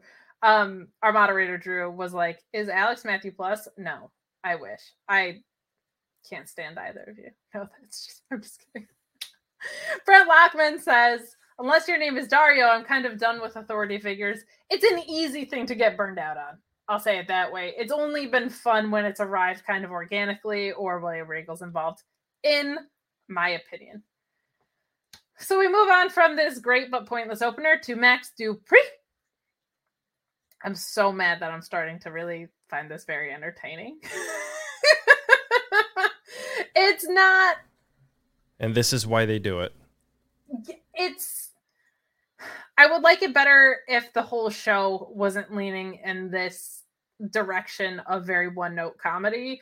But LA Knight Max Dupree is going to be like the one to make this work. Like, he's really, really good at doing this. My only thing was, I felt like last week he was saying it was Max Dupree, and this week he was saying it was Max Dupree. So I don't know which pronunciation we're going with, but essentially what he tells us is he reminds Adam Pearce that he is not attractive enough to join his stable. And he does say that next week we are going to find out who his first client is, which it seems like is going to be Mace, which is fine and good. But he is, in my opinion, making this stuff work. He told Adam Pearce when Adam Pearce asked him who it was, and he was like, well, that's a little invasive. And it just made me laugh because he was like talking into Adam Pearce's neck, like as close to him as he could possibly be. So that kind of pops me. But a harmless segment. I'm intrigued to see where this goes. I hope he ends up wrestling because I feel like he has a lot of in-ring value. What did you think of this? I think they, again, just like last week. Was it last week? Yeah. One of these weeks that I was here with you before you banned me. I lost count. He's dealt his hand, man. I think he's going to run with it. Yeah, I think he's definitely going to be wrestling soon. It'll happen in the whole like authority figure telling him, hey, you can't act this way. We're going to put you in the ring. And he's going to shine. He's so good in the ring, man, that whatever gimmick he's doing, Dupre, Marine, whatever, he's going to kill it. I love him. And I think that I'm really happy he's there with them and he wasn't let go. He's in his role and in his element. And just, I think if he sticks with it, we'll see a 2.0 version of him soon. Mark Paul chiming in saying, obligatory SmackDown Humper Chat, aka legit love for Team Alexis, despite Alexis hating on Smart Mark Sterling, the unofficial lawyer for the Council of Marks. Thank you, Mark, for giving us money for this because WWE program is kind of costing us money at this point, to be honest. There's just nobody that wants to talk about it. At least it's on free TV. Hey, there you go. There you go. We got a hype package for Cody Rhodes and Seth Rollins. I've said this before, I'll say it again. Sometimes their hype packages for things like this going into a pay-per-view are literally too good because it reminds us that we don't actually have to watch the week-to-week show because they made it so pointless. You could just watch this hype package now. They'll replay it on the pay-per-view pre-show, I'm sure. Watch it there. And you feel caught up to speed. You feel like you didn't miss out on anything with the story. So I feel like their production of these things is great to their own detriment of their weekly programming. But we'll just move on because you guys already know that story because we do the show every week. Jinder Mahal versus Humberto. I don't know what to say about this stuff. I specifically put that in my brain. This dude dancing behind him, Kate. Yeah. I don't even want to know his name. It's Shanky. I don't want to know it. It's awful. It just feels like they refuse to learn the lesson of having some like variety here, right? Like Boogs is out because of injury. They had to recap Madcap, which we'll talk about in a moment, because that didn't work. And now they're having this like huge dude dancing. The match was fine. The ending was terrible because Shanky was being a distraction while dancing. I feel like it's very weird that he's like dancing for and then kind of with Samantha Irvin. I just felt like the finish of this was so stupid. I feel like when they don't know what to do with someone, they make them go and make them dance. Goofiest crap. Like it's just so stupid. Jinder Mahal is a former world champion. Los Lotharios should be wrestling as a tag team taken seriously in the tag division. They're the perfect accompaniment for each other. Like, you got one guy who's super charismatic and smooth and has like, for all the people that get compared to Eddie Guerrero, like I feel like they've got it and Legado has it on NXT. Like, and then you have someone who's like a little bit more in-ring focused. They offset each other really, really well. I don't understand this program. I don't understand what it's supposed to accomplish. If it's to break up Jinder and Shanky, fine. But what are you going to have? A dancing Shanky and your same old Jinder Mahal? Like, what is the end game here? And why are you doing this to Los Lotharios? Have them be a tag team on the show. Have the New Day face someone other than what Fight Night was, now the Brawling Brutes, because of course Fight Night was like the one name that I liked, and then they went and shut it. I don't really have anything else to say about this match. Do you? Man, the match, I paid no. When I saw this dude, this big ass goofball dancing, I'm like, how can you take this serious? You can't. Even if he were to put him against Jinder, how am I gonna take this serious? I'm not. I'm not. Why can't we have a legitimate tag teams? Why can't we have legitimate representation? Like, Lotharios, as a Hispanic group, they can embody so much. You have Jinder and he has the ability to, when he was world champion, be amazing on a stick and just like really kill it. He's good, man. He's good. And he goes right back to 3MB. Yeah, that's a really good call. And when he was feuding with Drew, they didn't even talk about the 3-man band, which made me nauseous. We got JB Love sending him money for my bangs. Thank you. Give Kate's bangs a Disney Plus show. Do it before that Matthew Plus gets a hold of some sort of pilot about my bangs, because he'll ruin it creatively. We have my dad chiming in. Hi, Dad. What are you doing up so late?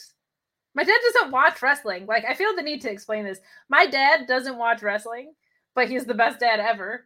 So he supports me and supports the show and is awesome. I should probably read a super chat saying, congrats, Sir Pringle, on his vacation. JW Pringle deserved a vacation. All hail the Council of Marks. This $5 super chat is only $3 with NordVPN. Guys, my dad is putting over our sponsors. Sean, you need to give our family. I have a talk with Sean later on, because I should have had some type of rundown from the host here of the show so that I can, talk about NordVPN and how great it is and how I use it when I travel everywhere, because I don't want anyone to steal my information when I'm on public Wi-Fi, hotel Wi-Fi.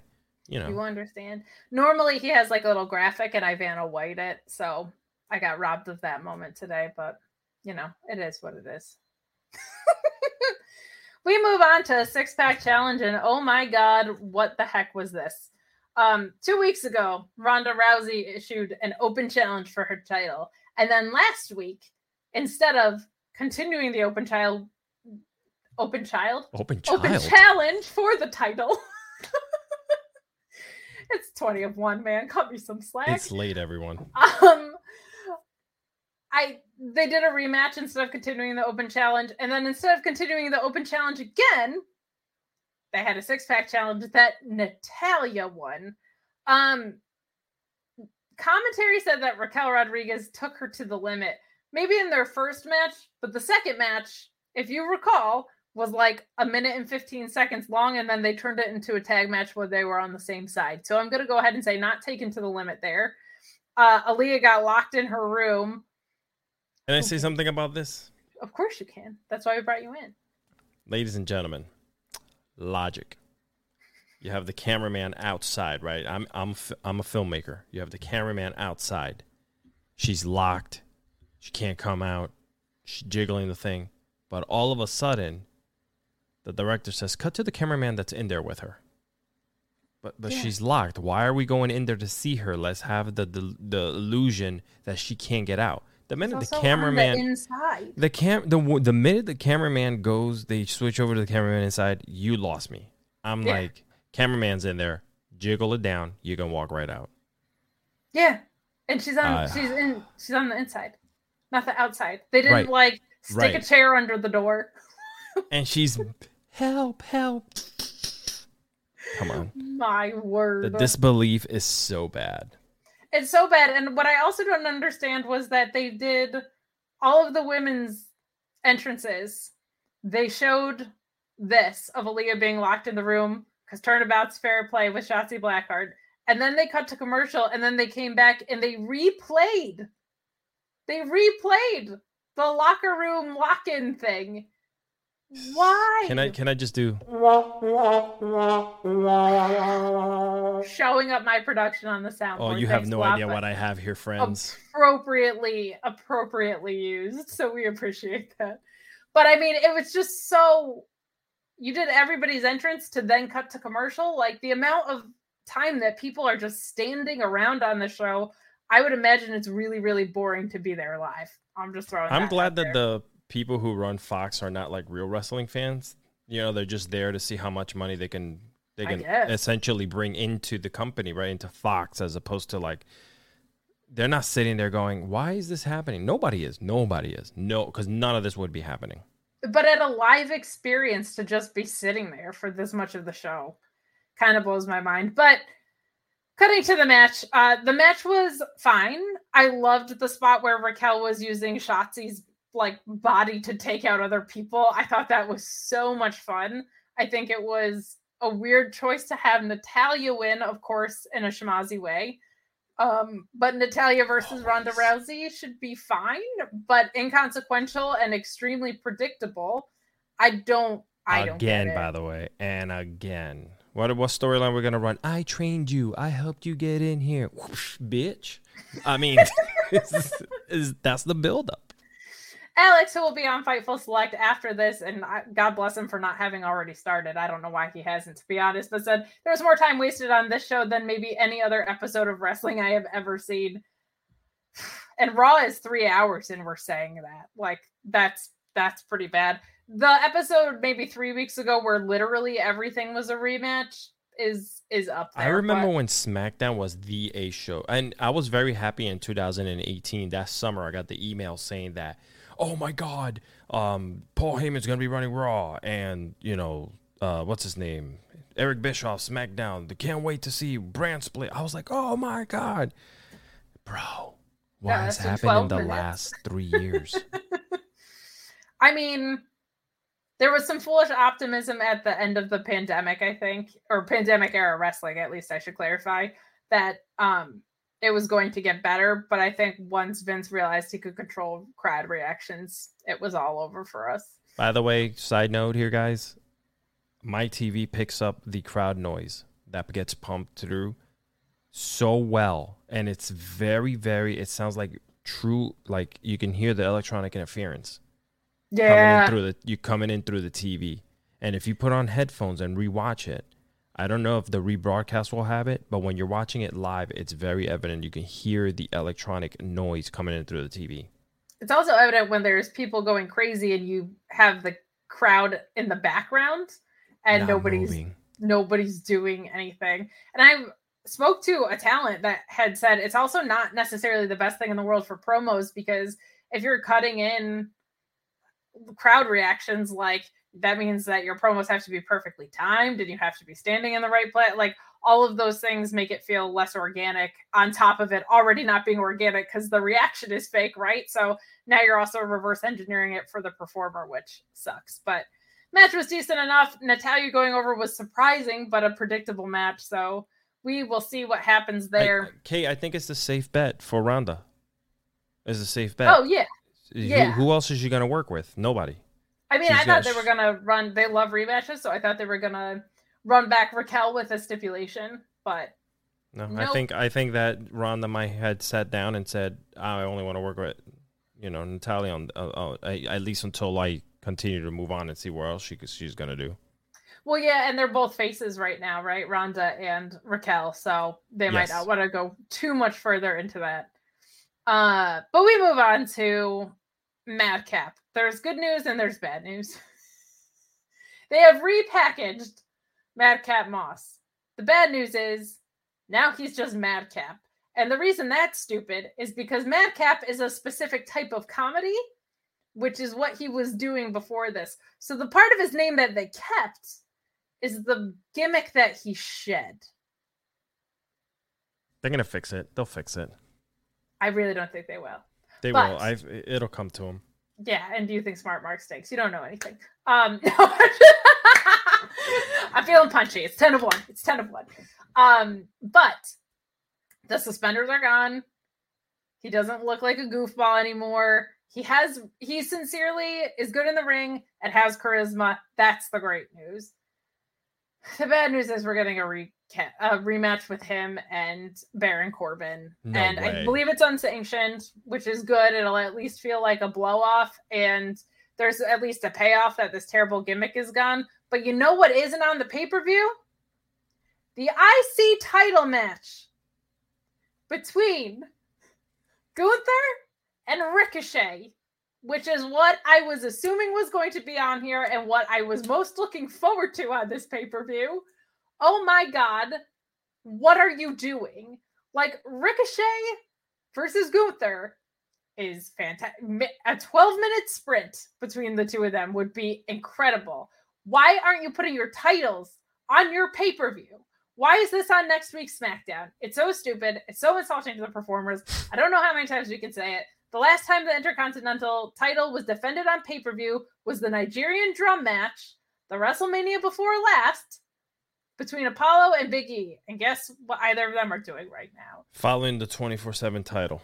Yeah, whatever happened to poor, I mean, he's just, I feel bad for him. Him and Commander Aziz, man. I don't know what to tell you. How do you ruin that?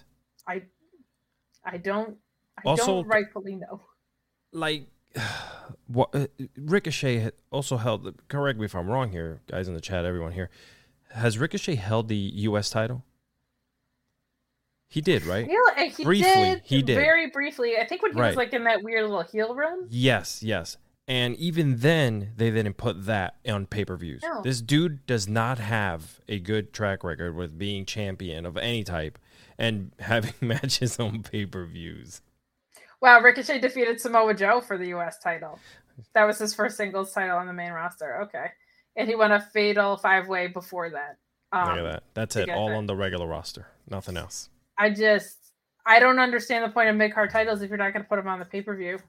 And the thing is, that's not just put your titles on the pay-per-view thing. That match is going to be incredible, and you're going to have it on just a random episode. I hear they're going to unify it with the Universal and the WWE Championship. Fine. You know what? They don't mean anything anyway. You merge two titles and you put them on a guy that's not on the show. So I don't know what could make less sense of that. Why is Hell in the Cell basically a Raw pay-per-view, buddy? Tonight we got Madcap and Corbin and Ronda versus Natalya as your SmackDown representation for this. I mean, it's hard to care when they don't. Bro, they're getting like $5 billion. Yeah, it's just, that's the thing. It's like, they don't have to care about the creative because the money's coming in and they have premium live events and not pay-per-views anymore, right? So it's a creatively damning system, but we have some more super chats and humper chats because you guys rule. JB Love saying, give Kate's dad a Disney Plus show. Yes. Give my dad a Disney Plus show before you give anything to Matthew Plus. Honestly, because I'm a great daughter, give my dad a Disney Plus show before even my bangs. Mark Quill saying, shout out to Paul Elizabeth and the entire Elizabeth Kayfabe clan. The best father that a wrestling podcaster could ever have. Ain't that the truth? My dad rules. Shout out to JW Pringle too. The best friend a wrestling podcaster could ever have. It's true. It's true. Andrew Daughtry. Shout out to Cardoza for using the term free TV correctly. There you go. See, you're getting some support when we don't focus on the fact that you unnecessarily hate Smart Mark Sterling. Joseph chiming in. He hates himself. He does not. He is a confident man. He has a blossoming legal career. What are you talking about? My God. Joseph chiming in via Humper Chat saying, Alex, are you saying that we should let it play out? Sadly, I don't know what that was even in reference to, but that just feels like everything on the show. Just let it play out. It'll all eventually heal itself. Smart Mark will be coming in through that huge Tron. Listen. Smart Mark is great. Stokely belongs with the baddies, but Smart Mark can do a lot of other fun stuff. His Instagram with like these class action lawsuit things, it's hilarious. He has nothing better to do. Sorry. He's got plenty to do. No, you're gonna find out. I'm sorry. I'm just gonna, I don't want this show to go too long, but for you, I don't have nothing to do. But damn, like. Muted. Hosting power, baby. Oh man, Fred Wurst chiming in. That's correct if that's a play on Fred Durst. You're not alone, Kate. I got called a scutch many times as a kid and never questioned it. I grew up in Jersey with an Italian extended family. All the kids were scutches anyway. All hail Kate's bangs. Good to know that I have a fellow Scutch in the world. Yeah, my name being Kate Elizabeth, that's a great, like, I was not like a bad kid, but I was a Scutch. So like Kate Elizabeth is a great, like, you are in trouble name to yell. Syllables, it's perfect. We got N. Simmons chiming in saying, Ricochet can flip guys Keith Lee and Walter size, and they don't know what to do with that. A high flyer that can toss heavyweight shakes my head. Yeah, it's funny because I keep hearing about what a kid-oriented show this is, and who is a better real-life superhero than Ricochet? Like, the fact that they don't know what to do with that guy? When he first came into the scene, when I watched them in the Indies, and they said that they were bringing him in, I was beyond when they brought him in. Beyond. I mean, he is truly the one and only, and they, F that up, so... Guys, we are coming down the home stretch. I also want to remind you that Alex, and I might stop by for a little bit, but I ain't doing the whole show. We'll be live on Fightful Select after this if you want an even more sour, even more in-depth version of this. We're going to move along to Riddle and Nakamura versus the Usos. Hey, here's a shocker. It was great in the ring and predictable and pointless. Riddle is fantastic. This was a really, really fun match. Nakamura got taken out for a lot of it. Riddle is always impressive in the ring, and it ended with a music distraction. My issue with this is that we have seen this before, I think in this story, not that long ago. They already did this exact thing. If I recall, it was within the same story. What I did love about it is that Sami Zayn is hilarious, and he was the one to get his mitts on the sound production here. Basically, they played Roman's music at the end of this to distract Riddle and Nakamura. They had given promos earlier in the night that were essentially echoing the exact same thing they said last week, where Riddle said, Shinsuke is no Randy Orton. Spoiler alert, he's better. In my opinion. And Shinsuke Nakamura saying, Riddle's no Rick Boogs. Spoiler alert, a lot better than Rick Boogs. And we got this match, and it was perfectly fine, but like they make Shinsuke look weak here. Riddle looks great. They get distracted by the music cue, and the Usos go over. Shocking. I would love for them to move on from this. It doesn't, to me, feel like they're going to. This feels just like the Brawling Brutes versus the New Day, where it's just going to keep going on and on and on past Hell in a Cell.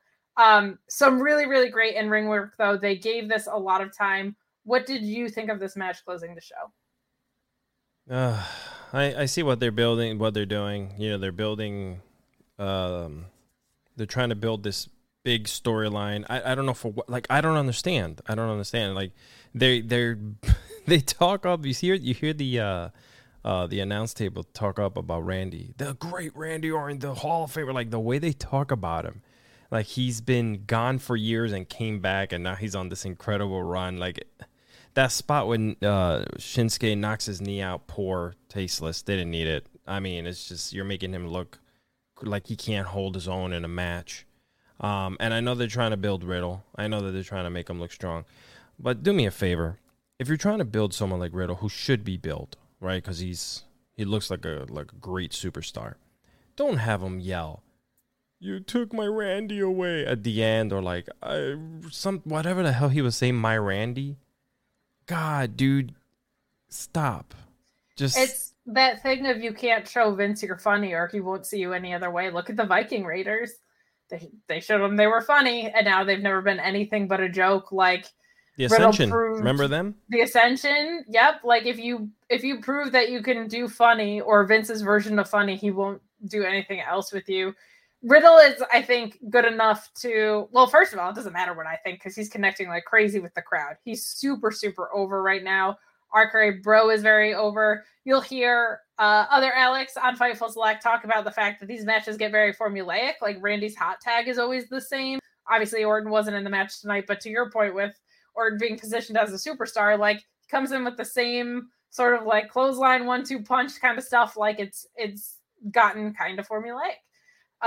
But yeah, Nakamura, he was coming after Roman, and now he looks weak in this weird substitute tag team angle. It's not great. Riddle looked fantastic. The match was, of course, going to be good, but again, to what end? They said this many years ago. Everyone's put into boxes, right? And you cannot break out of that box. And that box will also put you in a situation where the producer, whomever you're speaking to, is telling you, tell me what moves and what you want to do. And that's what it's going to look like every single time you're out there. You're in this box that doesn't really expand much unless you're like a Roman Reigns or so on and so on. That box has blown up, but other than that, it's unfortunate. And I have nothing but love. Like, I grew up watching WWE. That was my jam. So to watch a lot of these guys that have so much potential and whatnot, hey, it's a paycheck. I'm going out to go to work, and Vince thinks this is funny, so I'm going to do it, and blah, blah, blah. Because you hear a lot of stories from the back end. With Freddie, I hear a lot of stuff in the back end when, we're talking off air. So, Jesus. It's rough because, gosh, the only people that I can think of that are expanding that box that you're kind of referring to, like, I think it's Kevin Owens and Sami Zayn pop into head immediately. But other than that, there's not a ton else that people are doing. I've also said, like, you're given a template, right? And it's the performer's responsibility to fill in that template. But I think this is another place where rematches hurt so much because you can only expand so much when you are caught up in the same cycle, right? Like, you cannot spread your wings when you're fighting the same guy every week. And then you consider that they do that on house shows too. Like, the amount of times that Cody has faced Seth Rollins, like, we haven't even seen most of them, which is pretty wild. So, a fun enough match to close out the show, but, again, another rematch, another predictable one. The Usos were going to go over here. We've got Joseph chiming back in via Humper Chat saying that the Let It Play Out was in reference to Madcap Moss's name change. This time it's a change from a stupid name to an even stupider one. You kept the part that was about the gimmick he shed. I can't get over that. Like, that is just so... Just let it be. And listen, names change every week. You don't know who's coming in and who's leaving, and... Ugh. Ain't that the truth? We got the Bad One Jam Beard closing us out here. If you have any final super chats and Humper Chats, get them in now because it's 1 a.m. and we're tired. The Bad One Jam Beard saying, though, that I say have Tanahashi win this back in AEW land. I say have Tanahashi win the Battle Royal, then faces and beats Mox because hasn't Mox also been asking for a match with Tanahashi also? Probably. It seems like Jon Moxley wants to fight everybody in Japan. Like, that's the impression that I get. That would be super fun. That might be why they're even running. Can I tell you something? If this was another company, you would have Mox being turned into the All-American Mox so he can go fight in Japan. God. Don't say it. See? Now you're banned again for a different thing. JB Love saying, for someone so completely wrong about Smart Mark, you fit great, Alex. Thanks, JB Love. Oh, that must be huge. It's true. That's how we feel. We came back here to let you redeem yourself. After my views have not changed about Smart Mark. I still think he was the possible worst person to put with someone as powerful and as good as Jade. She needs a real mouthpiece. Thank God she has it now. And we look forward to seeing the decline of Smart Mark. And then in about 6 months, he'll be working for GCW or something. My goodness. So I'll say this. I didn't initially love the pairing of Jade and Smart Mark. Partly because I just felt like Jade didn't need it. She's super charismatic. She can talk for herself. I didn't think she needed any manager, but Stokely's just such a slam dunk that, of course, you're going to do that, right? But I think that's not a reflection of Smart Mark. And it grew on me when he was like getting her those deals and his Instagram's hilarious. Come on. Yeah, he's got the whole angle with Tony Nese. He was doing some legal work for MJF. He's building up quite the legal roster. So I don't want to hear it. He's not going anywhere, but he is exiting the picture from Jade, which I am excited about. I love all this. This is cracking me up. This is so much fun. My dog is snoring while I'm lying on the floor of my living room. My dog is literally snoring in the corner too. It's very Thank fun. you, James. Alexis is shooting tonight. Alexis should stay out and do this more often. Debate me on Smart Mark? Nah, that's got a shelf life, my friend. But we do so appreciate you joining us. Tune into Fightful Select for Alex's extremely sour version. There's no way it's not going to be all-time sour, like peak sour levels. That'll be starting very shortly if it didn't already get underway. Tune into Grapsity tomorrow as well. We love the Grapsity boys. And, of course, subscribe to Fightful Select. There's more about the frustration with Thunder Rosa that you can read about. There's constant updates on every story that we can get our hands on. Sasha and Naomi, if there's updates, they're going to be found there. MJF updates, they're going to be found there. Alex is confirming Fightful Select for all-time sourness. Thank you for confirming that. And a final super chat here closing us out. Alex is shooting like Paul Heyman at One Night Stand. Bang, bang, bang. My goodness. Well, you keep making us money, and Sean doesn't want to work on Fridays. We'll keep cutting you back. So tell the good people where they can find you, would you? Yeah, sure. And you guys can just head over to Instagram and just put Alexis Cardoza, like my little name says here, all together. And that's how you're going to find me. And then you could tune into Mr. Freddie Prinze Jr. every Wednesday. His last episode's coming up before season 2. It's a great one. Ask Freddie Prinze Jr. anything, and he gets into it. So that is awesome. Really, really fun listen, what you and Freddie have been putting together. We did have a final Humper chat, heck in a sec, in my house. Who let these horny NXT wrestlers in my house this weekend? That's actually a perfect segue to close out me, and I can tell you what I am doing this weekend because, oh, buddy, I've got a lot going on. We've got the In Your House post show that will be here on the Fightful main channel. I'm also doing commentary at Excite Wrestling in Binghamton, New York. That is my hometown. I'm looking very forward to returning to the desk, and Alex and I will be doing Hell in a Cell, the pay-per-view post show on Fightful Select on Sunday. So if I still have a voice by Monday, I'm going to call that a victory. But we thank you guys so much for sticking with us this late. This was a 2-hour post show. That's normally me and other Alex's call, but we had Sean in for the first 40 minutes to talk about CM Punk. We had Alex with us. Thank you so much for joining us. Have a wonderful and safe weekend. We're out. Say goodbye to your credit card rewards. Greedy corporate mega stores, led by Walmart and Target, are pushing for a law in Congress to take away your hard-earned cash back and travel points to line their pockets. The Durbin-Marshall credit card bill would enact harmful credit card routing mandates that would end credit card rewards as we know it. If you love your credit card rewards, tell your lawmakers, hands off my rewards. Tell them to oppose the Durbin-Marshall credit card bill. This is the story of the one. As a maintenance engineer, he hears things differently. To the untrained ear, everything on his shop floor might sound fine, but he can hear gears grinding or a belt slipping. So he steps in to fix the problem at hand before it gets out of hand. And he knows Grainger's got the right product he needs to get the job done, which is music to his ears. Call, click Grainger.com, or just stop by. Grainger, for the ones who get it done.